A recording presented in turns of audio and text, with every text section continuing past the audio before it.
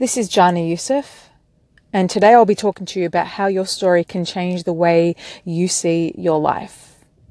Now, let's face it, we all have a story, whether or not we share the story. I, for one, like to share my stories.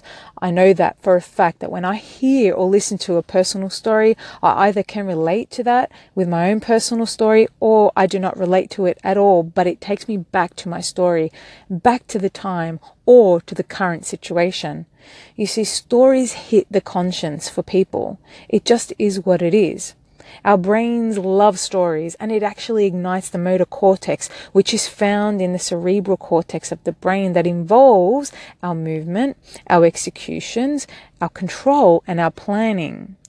You see, personally, I find stories to be highly motivating and empowering. And some stories I find to be so compelling. I even can empathize with so many stories that I hear. On the other hand, some people have stories that will blow your mind away because they are so tragic, unimaginable, and horrific. Some may even be left feeling angry, but you see, who are we to actually be angry with somebody's story? We have no right. The Harvard Business Review states that as social creatures, as human beings, we depend on others for our survival and happiness.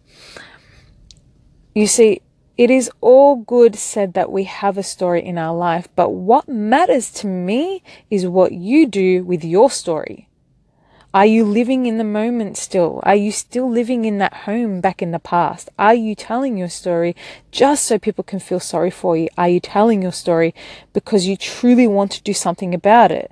The story does not define you, but it will guide you to the road that leaves you to make a decision and choice right there and then.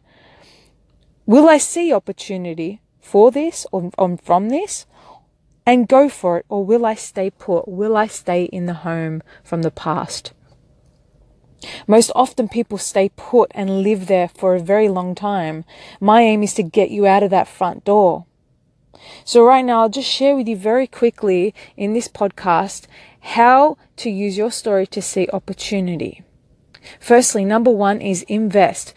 Put all the love, time, and effort and money if you need to, so you can help shape your life the very way you want it to be, regardless of your story that has been holding you back for nearly a decade.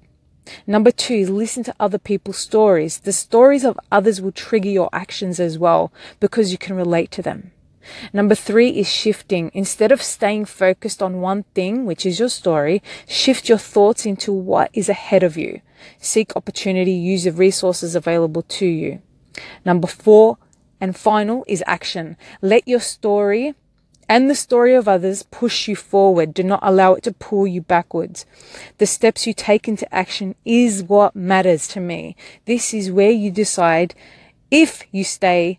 Do I stay living here, or do I leap forward? Do I take a leap of faith? And the leap of faith is all that it takes. Trust your actions. Thank you for listening in, and stay tuned for my next episodes of podcasts.